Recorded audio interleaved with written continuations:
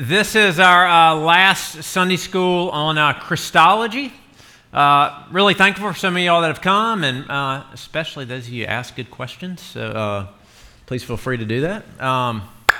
Christology is the study of the person and work of Christ, the second person of the Trinity. God is three persons, one essence, one God, three persons, Father, Son, Holy Spirit. And so we've been looking particularly at the Son of God. And we looked at, just a very quick review, we started in eternity past and saw how God the Son is the Word. So he reveals to us what God is like. He is everything that God wants to say to us. So that there is no God in heaven unlike Jesus. If you want to know what God is like, look at Jesus. Then we saw that God is the eternal Son. So when we look at, if you want to have it right, if you want to be orthodox and know who God is, start with the Son. You'll see that God is a Father who loves the Son by the Spirit. That's who God is. That's his definition. That's how he relates to himself. And then we spent 3 weeks looking at how 2,000 years ago, God the Son took on human flesh and was born of the Virgin Mary. It's called the incarnation. So that God the Son, Jesus, the person of Jesus, is truly God, truly man, 100% God, 100% man, united in one person. And then last week we looked at how he was buried, and then he was resurrected, and where Jesus is right now is ascended. His body, his earthly body, really ascends into heaven, which is not up there. It's God's space that we don't have the eyes to see, but interacts with this world. And he's seated at the right hand of God the Father, so that, I can't remember who said this, we quote him, the dust of earth is on the throne of heaven. So where is Jesus right now? The person of Jesus is ascended in heaven, ruling and reigning as king. He's our priest, he's our prophet, but in a real human body that has been resurrected and glorified. So let me pray real quick. Father, there would be nothing better, no matter where we find ourselves, as Paul prays, for the Spirit to enlighten the eyes of our heart, so that we could see Jesus. So would you do that this morning? In your Son's name I pray. Amen. All right, I asked this question at men's luncheon a few weeks ago, so sorry if you were there, but and I think it was Sinclair Ferguson who asked this one time. He said, "Okay, I'm going to give you an option, and you can have you can have one of these options. Which one do you want?" The first option is this: that this morning, right now, Jesus, as he was 2,000 years ago, in the flesh, walks into this room and teaches this Sunday school. That'd be pretty awesome, right? That's option one. Option two is me standing behind this podium, fumbling through, making some lame jokes, but by the invisible power of the Holy Spirit working through me, teaching the Word in Sunday school.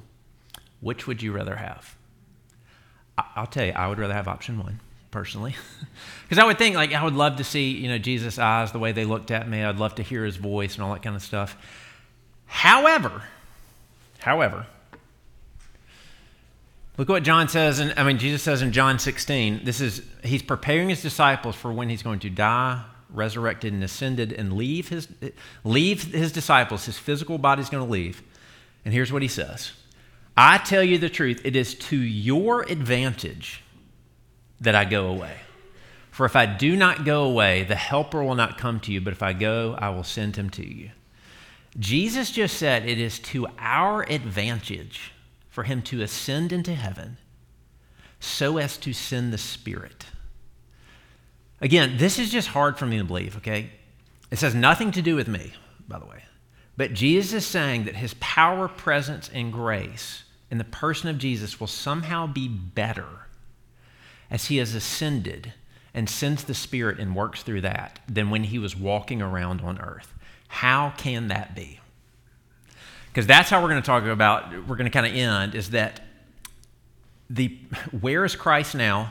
Yes, he is in heaven. Of course, his divinity is everywhere, but also you realize that Scripture says because the Holy Spirit has come, Christ is also in you and being manifested through you because you are his body. And that is kind of unbelievable. And so we're going to mainly talk about that. So the ascended Jesus who sends the Holy Spirit is actually better than when he was walking around 2,000 years ago because, first of all, it actually means a closer, more intimate relationship with Jesus than even the disciples had when they were just walking around with the incarnate Jesus. Look what he says. Again, this is John 14. He says, in that day, he's talking about again after his death, resurrection, ascension, you will know that I am in my Father, and you in me, and I in you. Whoever has my commandments and keeps them, he it is who loves me. He who loves me will be loved by my Father, and I will love him and manifest myself to him. How's that going to happen? Judas, not Iscariot, said to him, Lord, how is it that you will manifest yourself to us and not to the world? How in the world are you going to show yourself to us? And look what he says. Jesus answered him, if anyone loves me, he will keep my word, and my Father will love him, and we will come to him and make our home with him. He says, here's how I'm going to manifest myself to you in incredible ways. My Father and I are going to make our home in you. Right? And then Colossians says, this is Paul writing, it says, to them, talking about Gentiles, God chose to make known how great among the Gentiles are the riches of the glory of this mystery, which is Christ in you, the hope of glory. So, where is Christ now? Yes, he is seated on high, but then he sends his Spirit, and all those who have trusted in Christ have the Spirit dwelling in them, which is called the Spirit of Christ, third person of the Trinity. It's the Spirit of Christ, that it brings a new, close, intimate relationship with Jesus that nobody else had before. Okay, remember what we said at the very beginning, that when I look at Jesus, I see that God is a Father who loves the Son by the Spirit. Realize what this is saying if you're a Christian. That the Spirit of Christ is dwelling in you, which means, do you know what you are? You are now one who the Father loves as a son by the Spirit. That is who you are. A Christian has the Spirit of Christ in them and are united to Christ, so that now your definition is loved by the Father, by the Spirit. You have been caught up into the same love that Christ has experienced before the foundations of the world. That's how intimate, that's how close. That's why Romans 5 says, God's love has been poured out into our hearts by the Holy Spirit. Because the Spirit that you receive, it does not make us slaves. That means we'd still live in fear. It brings us the spirit of adoption that makes you cry out, Abba, Father, the same thing that Jesus called God, his Father. So, Micah Reeves says this, believers receive the very Spirit of the Son and wakes us up to share the holy taste of the Son. I begin to cry out to God like I've never cried out before. I call him my Abba, my dear Father. The Spirit of adoption brings me to share the Son's own affection for his Father. And for the first time, I fulfill what I was made for, that I love the Lord my God. Again, Christianity is not just bringing something abstract called forgiveness. Christianity brings you Christ. It's all about him. And when you are in Christ and Christ is in you, you now start to have the same affections that Christ has, which is love and trust of the Father. And you receive the same thing that Christ receives, which is the love and the delight of the Father. Because Christ is in you, and you are in Christ. That, again, it's just astounding. That is what he is bringing you. So intimate, so close as Christ comes. So there's a real sense you can follow the person of Christ, and I'm going to spend long on this, and you can watch the story of Scripture as him getting closer and closer. Adam and Eve walk with God in the cool of the day, and we've said every visible manifestation of God in the Old Testament is probably Christ. And then sin happens, separation. And ever since then, you realize God is coming closer and closer. He shows up in a pillar of fire, and then he shows up in a temple, gets closer, and he gets getting closer still. And then he shows up in the person of Jesus 2,000 years ago, and you think he can't get any closer. And then he dies, resurrects his sins, and sends the Spirit. So now he's getting even closer. He's inside of me. And actually, Revelation ends where he is even closer still. He's not only in us, he's all around us, and he's dwelling in visible light and purity. The message of the Bible is nothing is going to prevent God from getting as close to you as possible because he loves you that much. That's what Jesus is up to. So, it promises a more close, intimate relationship with him. Second of all, the ascended Christ. I know this is a lot of words on one page, but Jesus' ascension, ascending of the Spirit means that the manifestation of Christ is also in and through you because you are now his body. So where's Christ's body? Two answers. On the throne of this universe, And also, if you're a believer, you are Christ's body because Christ is in you, right? So, again, it walks through, I won't read this all. Ephesians 1 walks through how by the power of Christ, who was dead, who's resurrected. Now, look at about 4 lines up. He's seated with him at his right hand in the heavenly places. That's talking about the ascension. Far above all rule and authority and power and dominion, above every name that's named, not only in this age, but also in the one to come. And he put all things under his, that's Jesus' feet, and gave him as head over all things to the church, which is his body, the fullness of him who fills all in all. So, John Calvin says this, the design of the gospel is that Christ may become ours and that we may be engrafted into his body. So that means that one of the primary ways that people interact with the presence of Christ in this world is through his believers, because Christ is in you, and you and I are his body. Now, that's both convicting and fascinating, but that makes everything holy. Like that really does, right? Paul tells us to welcome one another with a holy kiss. I know we don't do that kiss anymore, right? That was an ancient thing. But he really is saying, if you're a Christian, you should welcome one another. Why? Because you're the body of Christ. And Jesus welcomes his people into his arms. Jesus is glad to see you no matter what your week has looked like. Not because we're good, not because we're worthy, but because of who he is. So when you welcome someone who feels like they don't belong, that is the welcome of Jesus coming through you, because you're the body of Christ. That's why Jesus can say, he tells this parable and he shows people in time, they say, when did we give you water? When did we feed you? When did we clothe you when you were naked? You know what Jesus says? He says, as you did to the least of these, my brothers, so you did to me. Jesus is saying, well, guess where I am? I am in Christians who are poor and need shelter and need water. And when you gave water to them, it was as if you were giving it to me because I am in them. So he even, not only are you displaying as the body of Christ what Jesus is like, doing that to other Christians, it is doing it in a real sense to Christ, and he receives it. And as we do that to non-Christians, we're calling them to receive the beauties of Jesus. And so again, there are 1,000 applications. We start thinking about, okay, so the body of Christ in a real sense is manifested among his believers. And that's both awesome and convicting, because there's a lot of times we do not manifest Jesus very well. That also means this, that if you are the body of Christ, oh man, that is way too small. I'm sorry. Okay, here's what I'm going to tell you, all right? Dang. This is Revelation 12. Revelation 12, if you go read it, it seems like a wild chapter, okay? But what it is doing is, Revelation's like a picture book, okay? And Revelation 12, through powerful images, gives you the history of the world. Okay, and you've got this dragon who is Satan. You've got this woman that represents God's people and Mary. And then you've got a son, the only one who said it's not a sign, which means the son is the real thing, and it's Jesus. All right? And so you see this great battle happen where the dragon tries to destroy the woman and tries to destroy the son and prevent the son's birth. That's all about Jesus.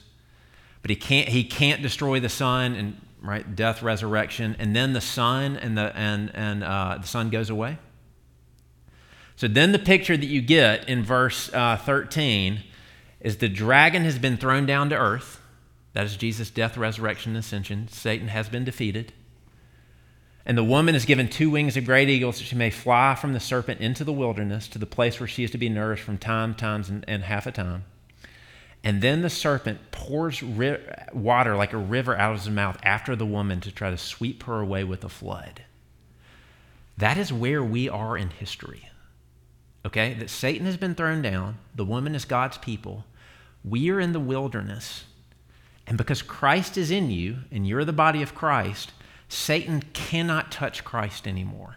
Christ has defeated him. He's weakened. So guess what Satan has turned his attention to? You and me. Because when he looks at you and me, it reminds him of Christ, because Christ is in you And that's the picture. We're in the wilderness. We're in this great struggle, and Satan is unleashing this flood of just wrathful fury at this woman. But the woman is being nourished and cared for. And so where are we in history? Because Christ is in you, and because Satan cannot touch Christ anymore, he is unleashing a last-ditch effort of wrath towards you. And so Revelation 12 really is saying that one of the primary reasons life is so hard and suffering is so prevalent, and the reason that we're so tempted to despair and feel beat down even as a Christian, is because actually Satan has been defeated and thrown down. The reason struggle and hardship is real is actually because Satan has lost. And you say that doesn't make any sense. But 1 Peter says, be watchful because your adversary prowls around like a roaring lion. Have you ever seen a lion hunt? A lion does not roar when he hunts. A lion is stealth. He sneaks up on things. A lion roars when he's been mortally wounded. That is what has happened. He got mortally wounded at the cross. He's been defeated, but he refuses to surrender. This is what evil does, right? Apparently, towards the end of World War II, one of Hitler's generals advised Hitler to make peace since the Allies have clearly won. And so Hitler gave up, right? No. Hitler fired that general, and he kept fighting until the last bullet, because that's what evil does. And because Satan has been defeated, he is going to keep unleashing a river of lies and violence and threat until he is finally vanquished forever. And so our place in this story is we are Christ's body that is receiving the fury of Satan.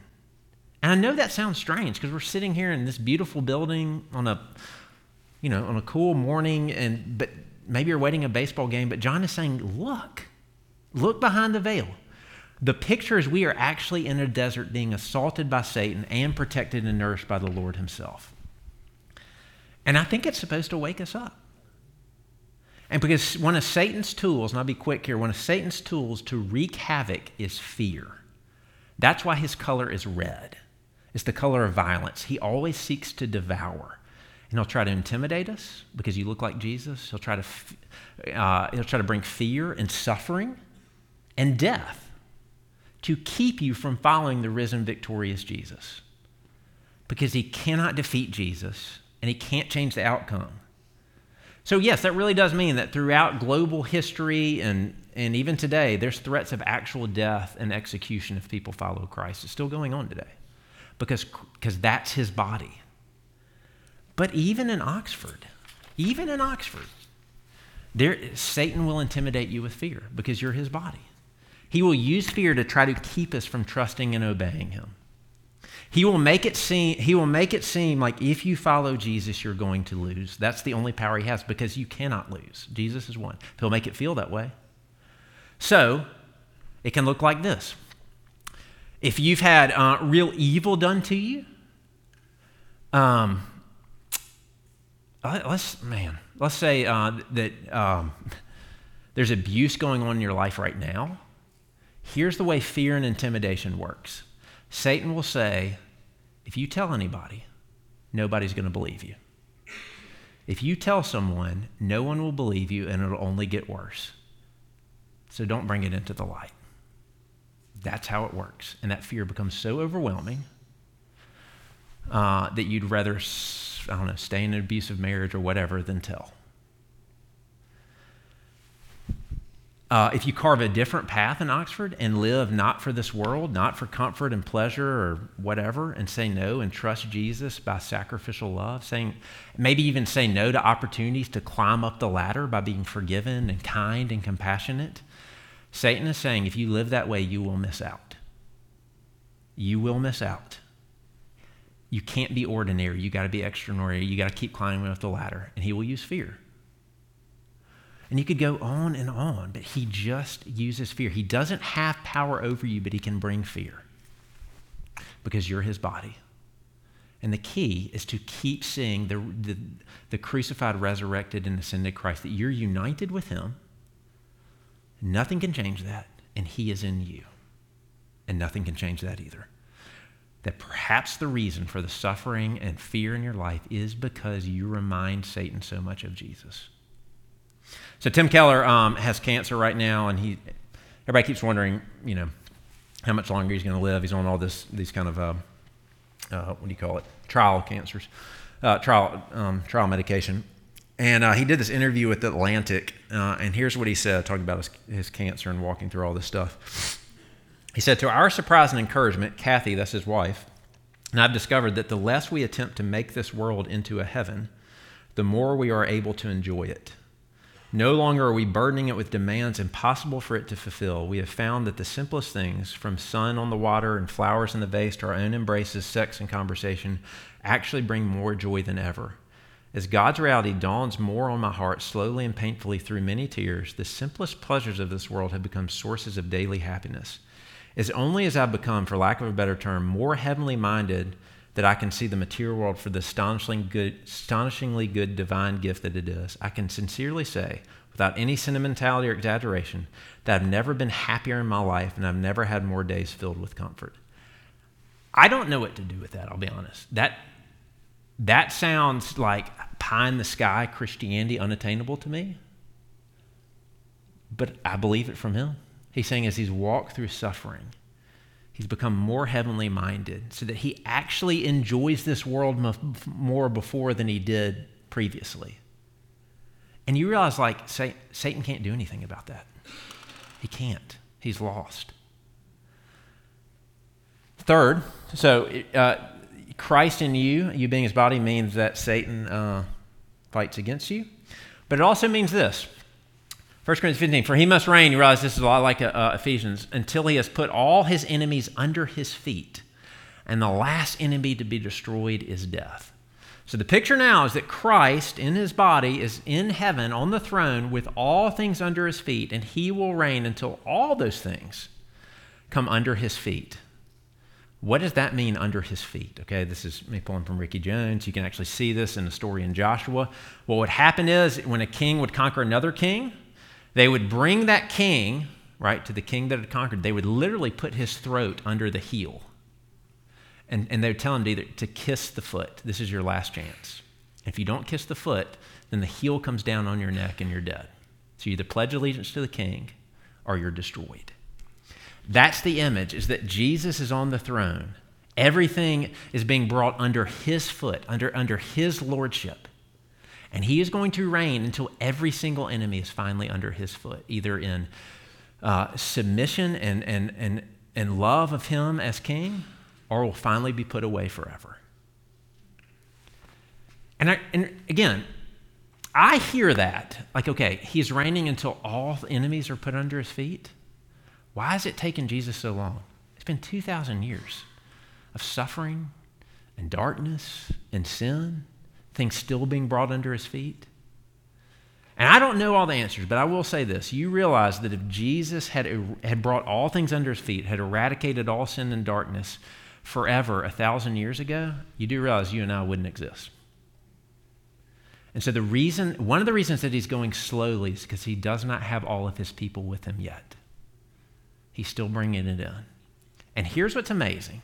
Because Christ is in you, one of the primary ways that he is bringing things under his feet in submission, do you know what it is? It is through you and me.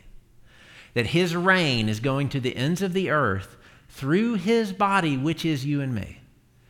And I would just challenge you, that's supposed to change the way that we view life. How do we live as Christ's body on earth, bringing all Christ's enemies under his feet? Well, the best way is loving enemies. If we love enemies, people who hate us, people who are different than us, people who are not one of Christ, if you love him, the greatest submission is they become Christians. And they come under his feet immediately. And they know that the one who has their feet over them is not an evil taskmaster. He's a loving king who forgives and blesses. But what's another enemy? Another enemy is death. This really is saying we're supposed to work to bring death under Christ's feet, as well as oppression, the beast, and sin, and false ideologies, and all this kind of stuff. And we do. We fight against death. I don't know if we think about this, but there's a promise, again, this is all from Ricky, there's a promise in Isaiah 65 where it says, basically the world will get to a place where even a man who dies at 100 is accursed. You're like, okay, what does that mean? Well, I'll tell you this. I think the average age of death like 2 centuries ago was like 40 something. And now it's been pushed back to like 70, 80. Do you know why that's happening? It's not only this, but some of it is, it's because Christians are in the world. You realize that hospitals were a Christian invention. Like if something horrible happened to you right now, you know where you'd be taken? Baptist hospital. Why is it called Baptist? Because Christians were those who realized that God cares about the body and that death is not the way things are supposed to be, and so they've always fought against it. Now, the sting has been taken out, so we don't hold on to it like it's end-all, be-all, but yes, like we are bringing that under his feet. The same with oppression. Look, I realize I step on, I'll say it. I realize that this is hard, it's complicated, I'm not saying that, but if you were born in the United States, if you're a part of this church, your history is an American Southern evangelical, okay? And there's some awesome things about that. One of the bad things about that is it was kind of formed at the same time that slavery was exploding, okay? And that created some tension. And something that came out of that was what we've called the spirituality of the church, where we said, well, racism and slavery and stuff will always be around, so our job is just to preach the gospel and not move into that. Okay? That's a lie. In the same way that we're supposed to bring death under Christ's feet and everything else, we're supposed to work against oppression because Christ is bringing that under his feet as well. That's what I mean, where Jesus is king and we are his body and he's bringing all things under his feet. That is also why if me and you are his body, James says, it's just so crazy. It says, confess your sins to one another and you will be healed. Look, Christ is your only priest. We confess our sins to Christ. He has already forgiven us. We're clean. But James is actually saying there is a healing that happens horizontally as you will confess your sins to one another. Why? Because Christ is in you and the presence of Christ is in you. I'm not saying that you're the one who brings me forgiveness. Christ has. But he really is saying that if I will confess things that I've done or where I am to you, an actual person in front of me, a Christian, and you respond with love and embrace and forgiveness, that frees and heals me in a way that it doesn't feel abstract anymore. And guys, we just live in the South where we all hide our stuff. And that means we're not availing ourselves of the healing of Christ because you and I are Christ's body. This is where the Lord's Supper, I think, will take on a little more, right? Jesus says, this is my body broken for you. This is my blood spilled for you. Our tradition, it is still bread. It doesn't magically change into Christ's body, okay? It's still wine. But the Spirit brings Christ's presence as you eat those things, okay? So as you take communion, if you're a believer, look what it's saying. It is saying take Christ into you. He is in you. Keep feeding on this reality. Nourish that in you. And it means we are all nourished by the same thing. You can go look this guy up, Chris Keim, Seattle, 20 years ago at a Mardi Gras parade. It got out of hand, a mob formed, and Chris died. He went to help a lady. He got attacked. He dies. A man that was watching that on TV actually prays. Chris doesn't make it. About 30 minutes later, that man who's watching TV and praying, his phone rings, and his wife, he says, oh my gosh, there are lungs that are now available. He was looking for, he was on the organ transplant list. Chris's lungs, he became an organ donor, went into this man who had been praying for him. Months later, Chris's mom throws a dinner party for all of the recipients of Chris's organs, and it was like 6 of them, a pancreas, lungs, a heart, a liver. And the mom would walk up and actually listen to the heartbeat of her son, right, in this other man. And all of a sudden, there's this amazing celebration of different people, different places, different stories. But what were they doing? They were all united by one death, and that, I know this sounds weird, and that person was in them. And so they were united. That is what the Lord's Supper is like. That's why it says that we're not to take it if we're not okay with one another. because we are united. It is a feast where we all have the same thing in us, the death and life of Christ. And it's supposed to bring down all other barriers. I'm going to leave time for questions. So I'm going to say two quick things. That also means because Christ is in you, now and for, look at this quote by Micros, and for eternity, becoming more like Christ means becoming more human, not less. Creating the image of God, we will be what we were meant to be, unshriveled, unbent, and unfurled. Because Christ is in you. Look, there's a lot of definitions you give of sin. One thing that sin does is it dehumanizes us. It corrupts us so that we're not who God has made us to be. But Jesus, right, is not just truly God, he's also truly man. He's who we're supposed to be. And so as Christ in you works and repentance and faith and slowly makes you more like Jesus, he actually is making you more human. Everybody's made in the image of a God, okay, but he's making you function as he was made you to function. Like, what is the answer to addiction? Yes, okay. People, like, if you have any friends who are in addiction, they'll tell you this. You could stop drinking and still be a dry drunk because you're empty on the inside. Something more is needed. Your humanity restored by Christ in you. He will make you a full human, full of love, joy, peace, patience, kindness, goodness, faithfulness, gentleness, self-control. That he is making you like Jesus. That is what he's doing, the full human. And lastly, and all in here, the final next manifestation of Christ that we will see is when he returns like a white horse in Revelation 19. He has blood. I would actually argue it's his own blood that's already been given because the war is over when he comes. And you see him coming, and he is coming for his bride, which is the church. And he's getting rid of all lust and all death, anything that comes between he and his bride. And we will see him with real eyes and with glorified bodies, and we'll see the glorified Jesus coming to be with us and us with him forever. And finally, it's all over. Everything is under his feet, and we live for eternity with him.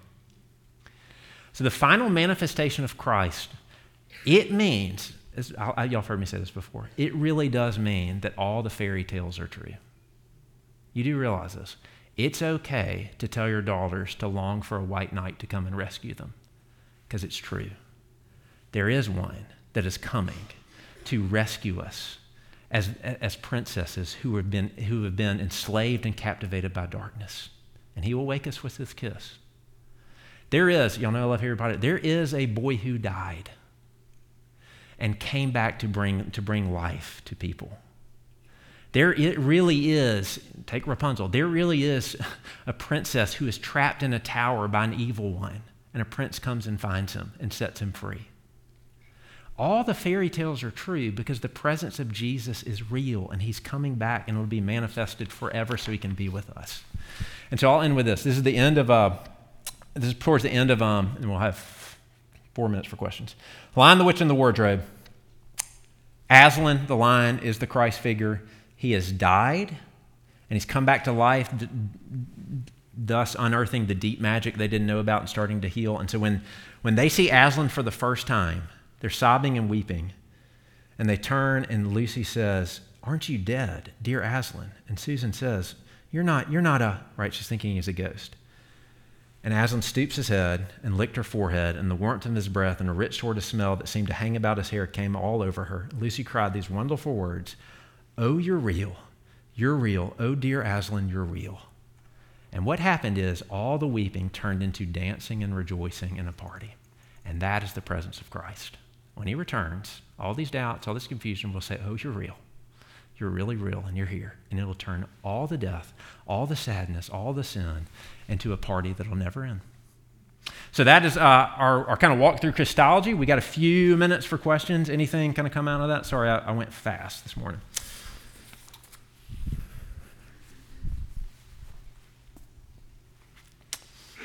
Anything?